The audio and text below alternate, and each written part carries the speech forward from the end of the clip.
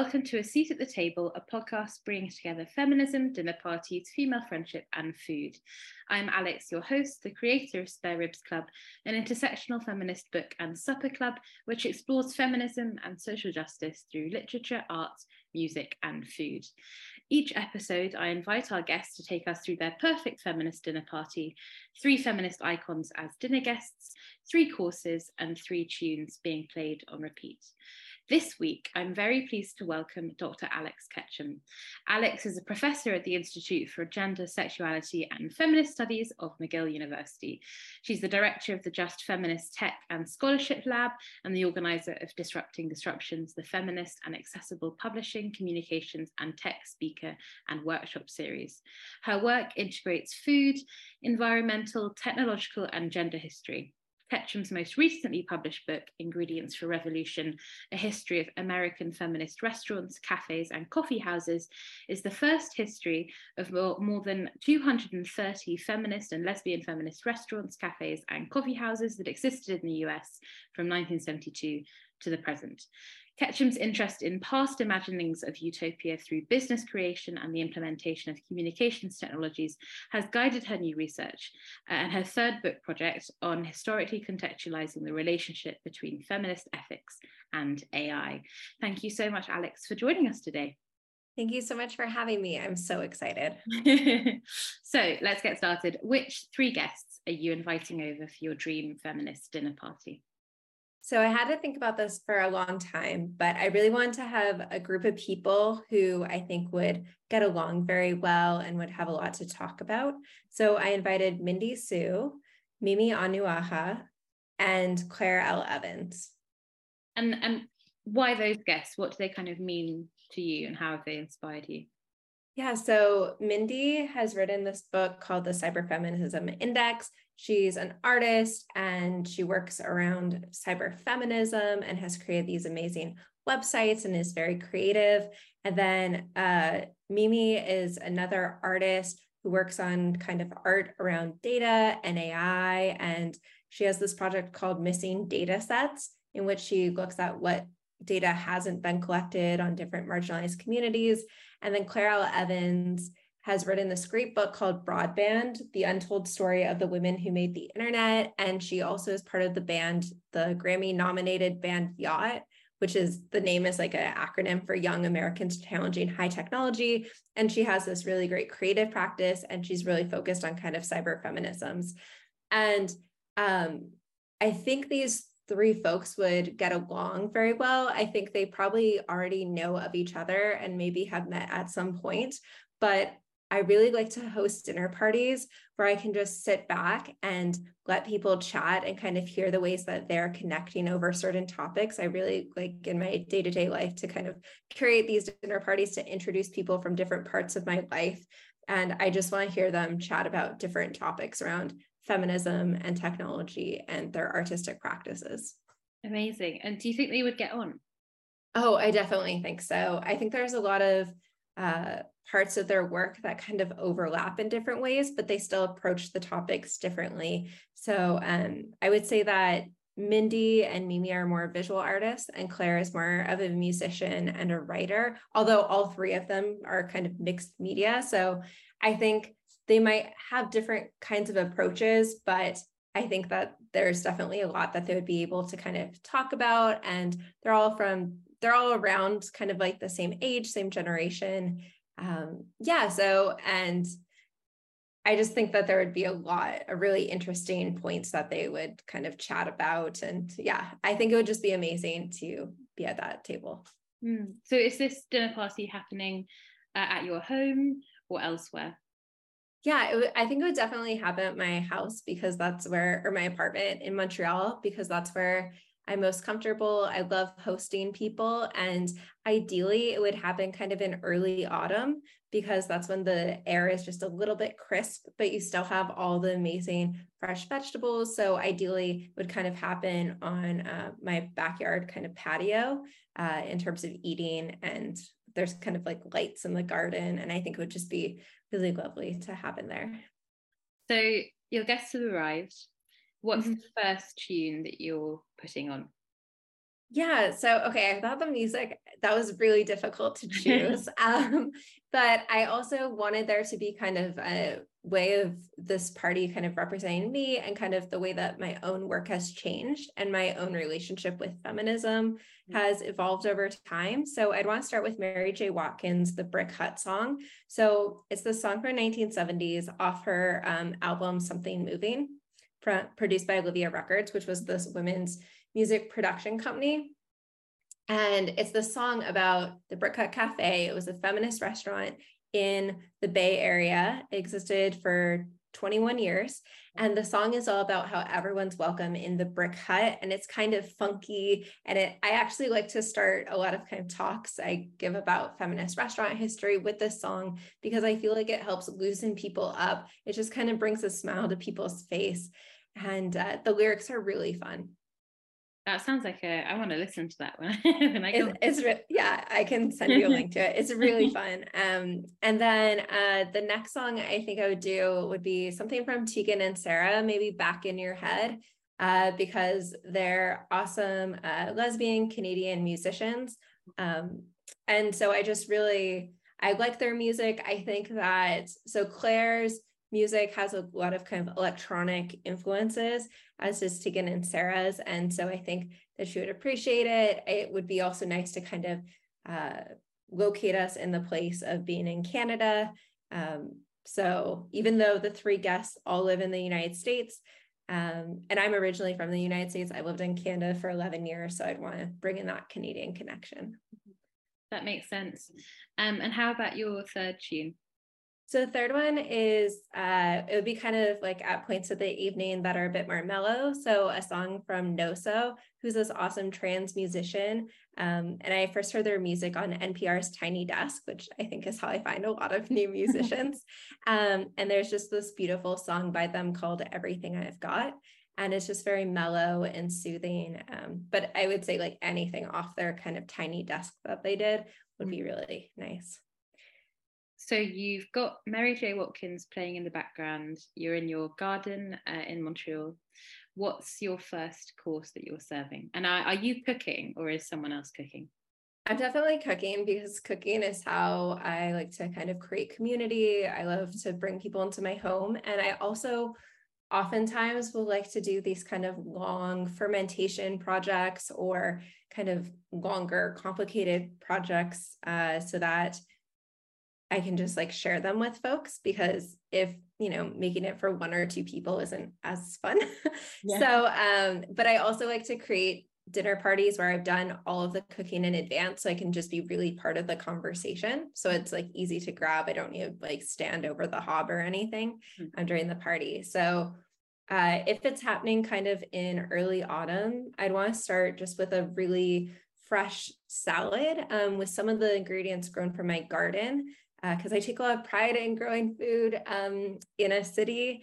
And then also some of the salad ingredients from the community supported agriculture farm that I support. That's this cool trans queer farm in the city, well, just outside the city of Montreal. So I would want to just have like a really fresh salad with like local ingredients. And then the dressing would be this like kind of historically important, I don't know if historically important, but there's this salad dressing called green Dyke dressing. So it's like pretty simple, with just like parsley and uboshi vinegar and apple cider vinegar and olive oil and garlic and lime or lemon, just blended up. But it's like a recipe that has even been embroidered on this tapestry in the Lesbian Her Story archives. And I just like how it connects to this kind of like queer feminist culture with this one salad dressing. So yeah, so I think that would be pretty awesome. Oh, and I meant to mention that the farm is called, it also has this beautiful name, La Ferme aux Champs qui Chantent, which is the farm of the singing fields. So I just love that would kind of like infuse the salad with those positive musicality vibes.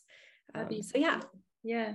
I looked up the kind of piece of embroidery that you were talking about, and it's, I think, from the 1970s, isn't it? Or maybe, yeah. And it's this beautiful kind of green embroidered recipe of this green salad dressing, a little bit like green goddess dressing, I guess, but kind of, yeah, a 70s version, I suppose. So that's a really lovely addition.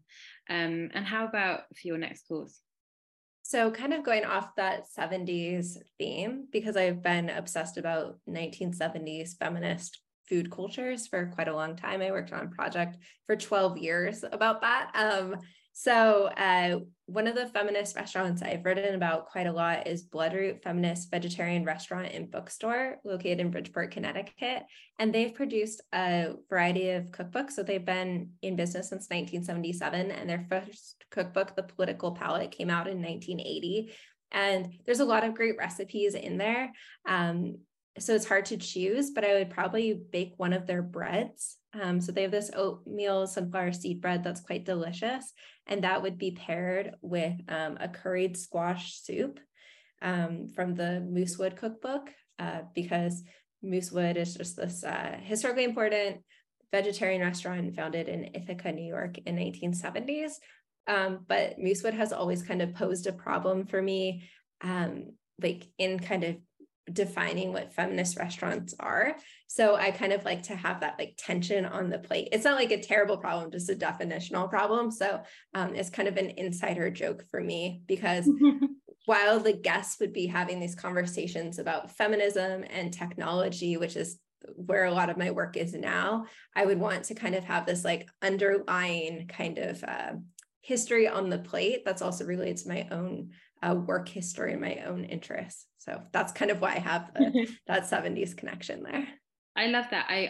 When I received your menu and I was reading through it, the words that are used, like bloodroot and moosewood, are kind of like, I don't know, almost this kind of fantasy, circa Middle Ages the terminology for food. I was kind of imagining a kind of mixture of Studio Ghibli and kind of like Minecraft, that kind of feeling. I love that. Yeah. And in terms of this also kind of like 1970s, kind of back to the land, kind of centering on the earth. And yeah, so there's kind of a lot of restaurants from that period, especially feminist restaurants, that kind of draw on that kind of like earth imagery or goddess imagery, like lots of places called like Artemis or full moon and stuff like that. So it also brings up this kind of magical feeling. And what are you drinking alongside your food? So I'm really into beer. I love beer.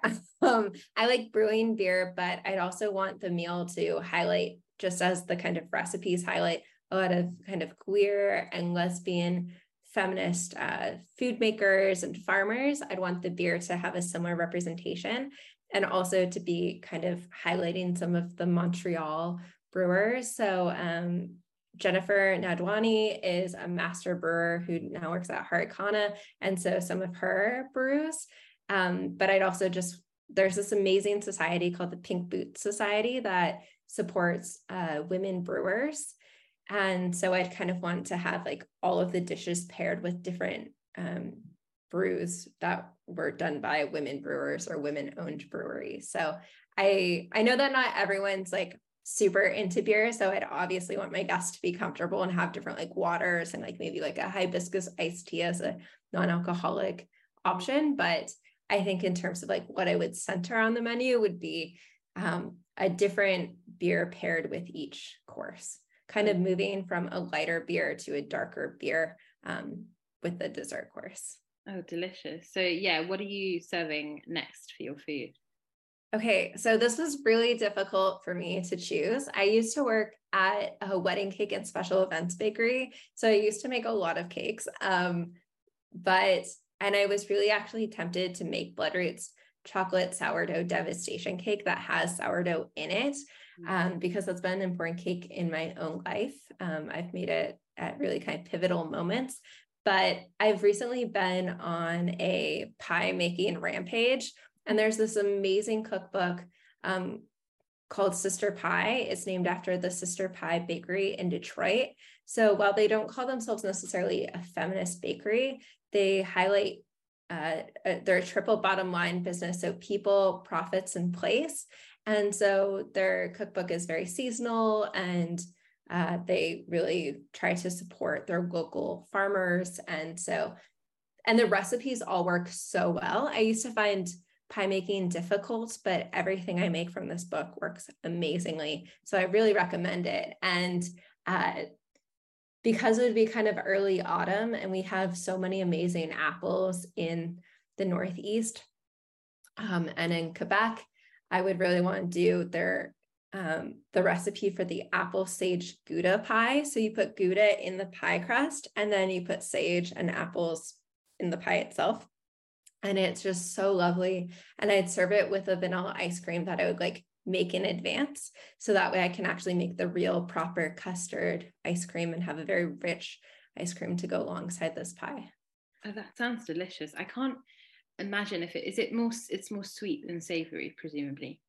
It's like generally pretty sweet, but there's that like savoriness in the crust. And also the recipe recommends an aged Gouda. So you got that umami flavor. That's really nice. And with the aged Gouda, you oftentimes have where there's like those little bits where it's kind of like the salt has aggregated in certain spots. So you get this kind of like crunch too, which is really lovely. So you get a bunch of different textures, but then the inside is so, like, I know a lot of people don't like the word moist, but it's very moist, and it's just wonderful and sweet, but it's not too sweet. And the sage just gives it this interesting added note. So you kind of go through the butteriness and the crunchiness of the crust, and then you get that like rich, sweet, moist apple. And then you get this kind of end note of the sage.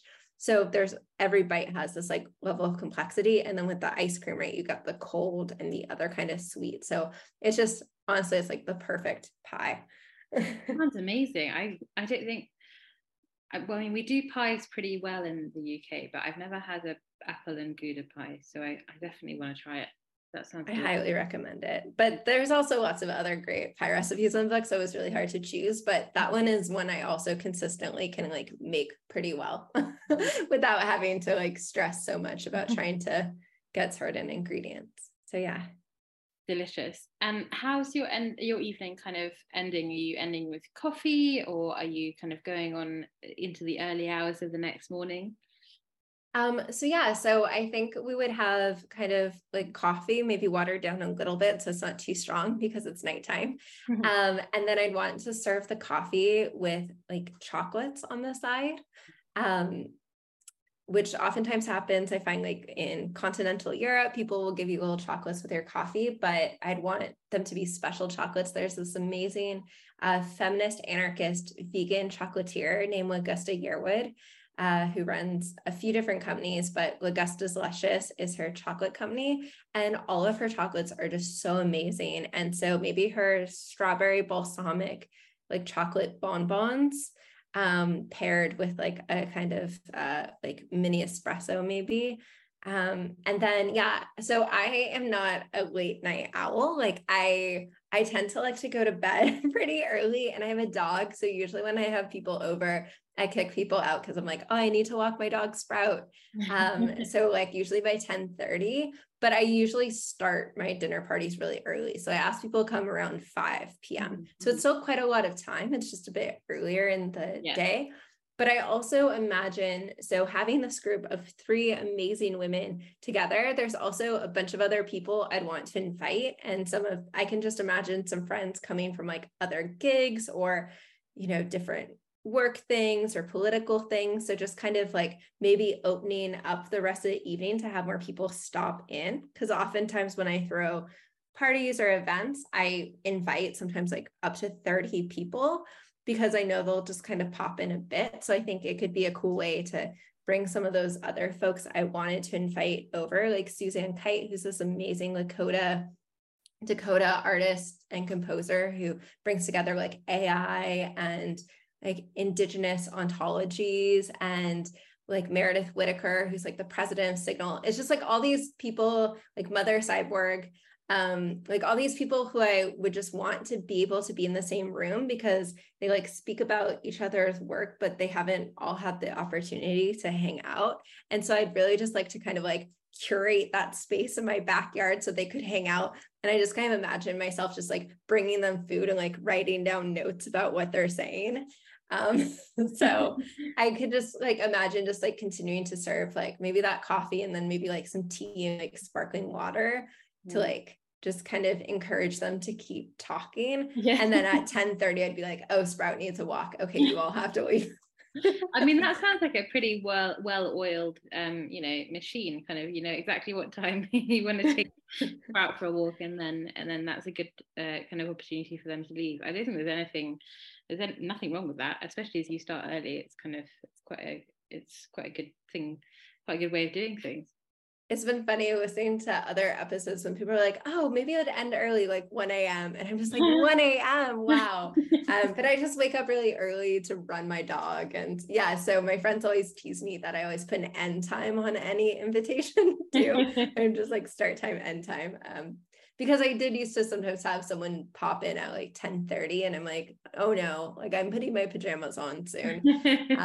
So yeah, so I think that would be nice. And I think some of the folks, they're like artists and performers, so they might go out afterwards, but I think I'd rather kind of like wrap it up then while my energy's still feeling good and, encourage them to network with other folks. I really like to be a person that helps people connect. And so I think that's how I would want to use this dinner party. I mean, yeah, as someone who also sometimes lacks in energy, I do like going out, but if an evening ends at 10:30, I don't complain about it. I'd love to talk to you more about your kind of career and your work. I know that your work in academia adopts a feminist stance in its approach to equity, and you focus on how academia and scholarship can be made more accessible for historically marginalized people. How in your work are you able to shift those traditional perspectives towards inclusivity? Okay, that's a great question. And there's a lot of kind of levels to it. And I think it comes through all my different roles in academia. So as a professor, I really try to not assume prior knowledge of my students in the classroom. I try to always define terms. I want to break down those kinds of barriers in a classroom where there's a lot of assumptions about where people are coming from and their backgrounds. And I want students to feel open to discuss ideas and learn new terms and never feel stupid for not knowing something. I think it has to do with the kind of authors I put on a syllabus and the work that I share. In my role as kind of a researcher and writer, some of that work is in terms of sharing the lessons that I've learned. Something that kind of underlies all of my work is I don't want people to always have to reinvent the wheel. So if I figured out a process that can streamline something or make something more accessible, I usually put out a zine or a blog post, or I write about in a book that I also make open access so people can begin from that point, that they don't have to kind of start again and go through the same struggles I did. I always see my work as just one part of the puzzle. I'm not trying to hoard my knowledge. Instead, I want people to take what I've done and make it better and build on it. And so that's kind of a principle that is guiding all of my work. I don't think that any of my work is the be all end all. I want it to just be something that others can make better. And it also is in terms of where I share knowledge. So I'll do events at feminist bookstores and public libraries and other spaces to kind of bring knowledge from the academy into the communities where it can actually be used and useful and shared in ways that aren't difficult to access in terms of where it's published or the language that I'm using. So I think those are a few of the ways, but in terms of sharing knowledge, there's ways that we can do it with all of our work. And I think in many of our fields, but I think a big part is sharing those kind of hard-earned lessons so others don't need to endure that same struggle. I mean, you're advocating for kind of breaking down these barriers in academia, those barriers affecting women, but also Indigenous people and people of colour, queer people, disabled people. How do you feel academia needs to change so that those barriers continue to be broken down? beyond your Oh, wow. So many ways. I think I especially am at a very elite, prestigious institution, and prestigious institutions oftentimes keep their status through exclusion. And so I think in many ways there needs to be an overhaul of a lot of the academic system, because I think a lot of the infrastructure and internal systems in universities isn't so much about sharing knowledge and doing research, but instead about maintaining power hierarchies. So there needs to be complete rethinking of the way that courses are designed, how many students are in a classroom, the whole thing about how we grade, the role of grades, the cost of attending university. Canada is not as bad as the States, but it still is quite expensive. In terms of who is encouraged to pursue graduate studies, the kinds of positions that are available after someone completes a PhD and wants to be a professor. There's so few positions. For the past 5 years, I've been a faculty lecturer, so a non-tenure track position without that much institutional support and a lot of teaching. So just like changing the way that people are compensated for their work, changing the kinds of ways that scholarship is evaluated in many fields, in many disciplines. There's still a lot of emphasis on like a single authored monograph versus if you're someone who shares scholarship through podcasting or shares scholarship through zines or workshops or policy reports. There's so many ways that our systems continue to value only certain kinds of knowledges. And I think that requires so much overhaul. So I don't want to pretend that I can do all of those changes, but I think that I can and others can start to kind of chip away at some of this. But, you know, many of these institutions really are about kind of preserving the hierarchies and who is seen as elite and who has access to power and connections. And so I think there's a lot of ways we can approach this. I mean, your most recent book, Ingredients for Revolution, I guess kind of it breaks down those barriers in a way of making that knowledge around feminist restaurants and queer restaurants kind of more accessible. What did you learn while writing that book, other than kind of the immense amount of different feminist restaurants around the US? What did you kind of learn? Yeah. Okay. So I worked on that project for 12 years. So even though it's my second book, I kind of wrote it first because it was my PhD dissertation and parts were my master's. So there are a lot of lessons. And I think I also learned a lot about myself in the process too, because I started the project when I was 20 years old. So sometimes it's hard to disentangle the self from the research. But I think things that I experimented with that really worked out for the project were I shared my initial findings really early on a website I created in 2013 called the feministrestaurantproject.com. There was never a directory of feminist restaurants before. I had to build it with a variety of methods, like looking through travel guides, looking through periodicals, advertisement sections, finding random business cards, through oral history interviews, through finding posters of traveling musicians, all these different things. So I was trying to assemble this directory just to kind of know like what existed, where did it exist?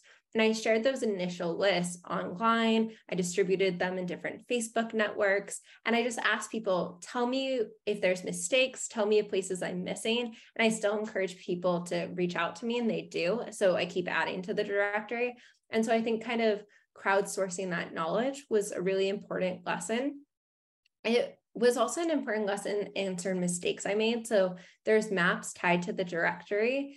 And early on, I spent so much time learning GIS, like mapping technology stuff, and trying to make this fancy map where people could kind of post comments onto the map and share their own stories. But I found out no one was interested in that. And they actually just preferred me using a Google map and them emailing me information. So like, it's also good to realize like, you need to keep touching base with the communities that you're trying to be accountable to in your work, and be flexible and like listen to what folks are saying. So I think that was an important lesson. And then I think a big takeaway from the book itself is, while it's focused it's on the history of feminist restaurants, cafes, and coffee houses in the US from 1972 to 2022, or till present, basically. But a lot of the lessons that we learn from those feminist restaurants are more about also what it means to try to make a business feminist, the challenges in trying to live out feminist and social justice values under a capitalist system, and how there's these ties between generations, how we can see changes within feminism. So I think those are kind of like the big things. And for our folks who are listening, I always have open access versions of all of my work. So while you can like buy the paperback version, which is great, it's also sold at some bookshops in the UK as well, such as Common Word Bookshop, and also Common Press Bookshop and Gaze the Word in London should have copies for you, and Common Press should have signed copies still. You can also read online version of it as well. So amazing. For free. Common Press is one of my favorite bookshops. It's a great bookshop in Brick Lane for those who haven't been. It's queer owned and kind of does get queer literature and that kind of thing, and it's a great space as well. I mean, I'd love to know what your favorite the favorite kind of restaurant or story that you came across in your 12 years of research. So that might be a hard question. Oh yeah, that's so hard because it's been so many stories. Okay. So like I already talked about Bloodroot, so I think I'll highlight some of the other spaces instead. So there was this one location called the Common Woman Club in Northampton, Massachusetts. And many of these restaurants were operating on very small budgets. That put them in a lot of precarity. It was usually funded through kind of crowdfunding. They would host dances, they would host different events, do catering to raise enough money. People put in some of their own money. Because for a lot of folks, bank financing wasn't feasible. In the United States, before the passage of the Equal Credit Opportunity Act, it was legal for banks to deny women credit. So they couldn't get credit cards in their own name, really difficult to get loans. Their father or husband had to sign on. And so especially for lesbians, for younger women, for women rejected by their families, like just bank financing wasn't possible. So a lot of these restaurants, folks were doing a lot of sweat equity, putting in just so much unpaid time and labor, doing hard backbreaking work. And so there's this time when someone found out that there's going to be like an estate sale and they could get an oven for very, very cheap, which they needed for the restaurant, but they didn't have enough money to rent a truck to transport the oven. So there's a group of lesbians who were trying to carry this oven on their backs through the middle of the street and just like shifting who was carrying it. And so I just see this image of, if you've ever been to Northampton, Massachusetts, it's a pretty small kind of college town where Smith College is located, and just this group of women walking down the street trying to carry this oven. And yeah, I think that's like quite a wonderful image. I love that. Well, I'm sure lots of our members will definitely want to give the book a read. I certainly do. I mean, thank you so much for talking to us today. I loved your dinner party. I thought it was such a lovely evening that you described. I always ask my guests one final question, which is, what are you doing on an everyday basis in a small way to become a better feminist?